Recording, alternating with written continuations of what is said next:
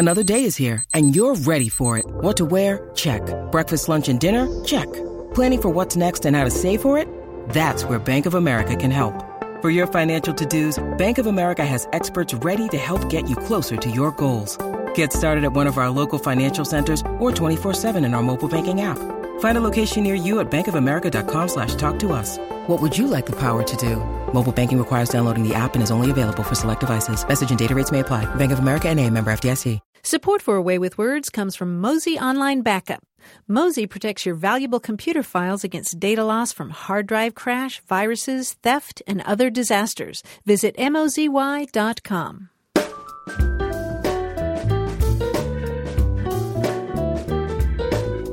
Welcome to another Minicast of A Way with Words. I'm Grant Barrett. We'll be back with brand new episodes in the fall, but for the summer we're catching up with some calls that we couldn't fit onto the show last season. Aaron is a pastor from Peru, Indiana. He wants to know how he should handle a situation in which a colleague pronounces a word incorrectly. Does he flat out just correct him? Does he do nothing? How do two people talk to each other about the right way to say something without being rude or condescending? Well, my question is this. I'm a pastor here in Peru, and when I was in school, we'd often talk about different saints and philosophers. The saint that comes to mind is Augustine. Some people would pronounce his name Augustine, and some people would say it Augustine. My question isn't so much how to pronounce that as when in conversation with someone, and let's say I pronounce it Augustine and the person pronounces it Augustine, is it polite or is it proper to just sort of give up the way I usually say it and say it the way that they would say it, or do we carry on a subtle sub-argument about how to pronounce a word as we're having a discussion where they would say Augustine and I would say Augustine? And maybe we each say it with increasing fervor. Nice. And that is how it goes. That's exactly how people do it when they're being polite, right? Precisely, especially in an academic environment where we all have, heads that are too big. So, academic environment is exactly what I was thinking of. I was at a conference in January, and there was a very nice young woman, a graduate student, who's presenting a paper. It's about some linguistic topic, and she pronounced the word stimuli as stimuli the entire time. She said it maybe a dozen times, maybe 2 dozen. I don't know, a lot. And nobody in the room corrected her. Even at the Q&A part of the paper, nobody made a point of demonstrating that they had a different pronunciation, which is pretty much what you do when you don't want to offend somebody. But certainly it colored her entire presentation because I don't know another person in the world who says stimuli. Right. Anyway. That would be really distracting. But what I would do exactly what you would do, which is to just continue the sub-argument, as you put it. I think that's the only way, because once you start turning into it a meta-discussion, right. You're not discussing the content, but you're discussing the delivery of the content, then you've gotten too far away from the point. I mean, it's counterproductive. And you will see people take that kind of argumentative path when they don't want to discuss the issues. Journalists are particularly good at recognizing this in their subjects. Unfortunately, people like politicians are very good at saying, I don't like the tone in which you asked that question, or what depends what your meaning of is. That's a great example of like getting into the nitty-gritty and avoiding the point. I say, just go ahead and use your pronunciation. Maybe punch the word a little bit so they get the point that you're kind of like suggesting an alternative to them, and just carry on. Well, it really depends on what your purpose is, if you want to correct the person or just be polite. I mean, in the case of grammar, for example, if somebody uses bad grammar, I'll usually get into a standoff with them coming back with good grammar.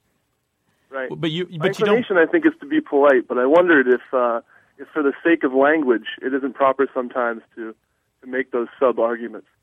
Well, this woman who presented this paper that I saw, if I'd had this conversation with her and it was a one-on-one and she had yet to present her paper, I probably would have point-blank said, the usual pronunciation of that word is stimuli, because I would want to save her the embarrassment of speaking in front of a large body of her peers and pronouncing it as stimuli. And I think right. if you're in that position, it's like spinach in the teeth or a fly that's unzipped. You're helping the person. Yeah. What do you think, Aaron? I think you're probably right. I think it probably depends on the situation. I tend to be non-confrontational, so I think probably I would go with being polite most of the time. But in a stimuli situation, I think maybe I would speak up. There's kind of a third path too, which is if they say St. Augustine and you say, "Oh, Augustine," I've usually heard that as Augustine. Then you can actually have the conversation. A lot of times I find that the other person will say, I don't really know. I picked that up from so-and-so, and let's go check. And then it becomes a moment of discovery for you both. Oh, that's a good idea, too. Yeah, that sounds good. Because usually if the person you're talking with is any kind of reasonable person, they're going to appreciate getting into another point about your topic. I'd imagine if you're discussing philosophy, they're probably all about the subtleties of the argument and probably would welcome some kind of, yet another tangent into the intricacies of the language behind St. Augustine or St. Augustine. Hey, well, Aaron, thank you for this stimulus toward an interesting conversation. Thank you. All right. Thank you, Aaron. Okay, bye-bye. Bye-bye. We talked about this before, I think. But when I was learning French, and a French person would give me one of those fabulous free lessons on the spot, basically pointing out how bad my French was right. and how much better it could be, right. I really, at the bottom of it, appreciated it. Because by the time I left Paris, my French was immensely better. Right. But I think a foreign language is completely different from somebody correcting you in your native tongue. Yeah, and I always say there's always an exception to the rule, which is never correct your father at the dinner table. Good rule. Well, we welcome your questions about grammar, pronunciation, language slang, dialect, localisms, word origins, you name it. If it comes out of your mouth or comes out of your pen, we'll help you with it. The number to call is 1-877-929-9673. That's 1-877-WAYWARD. Or you can email us. The address is words@waywardradio.org.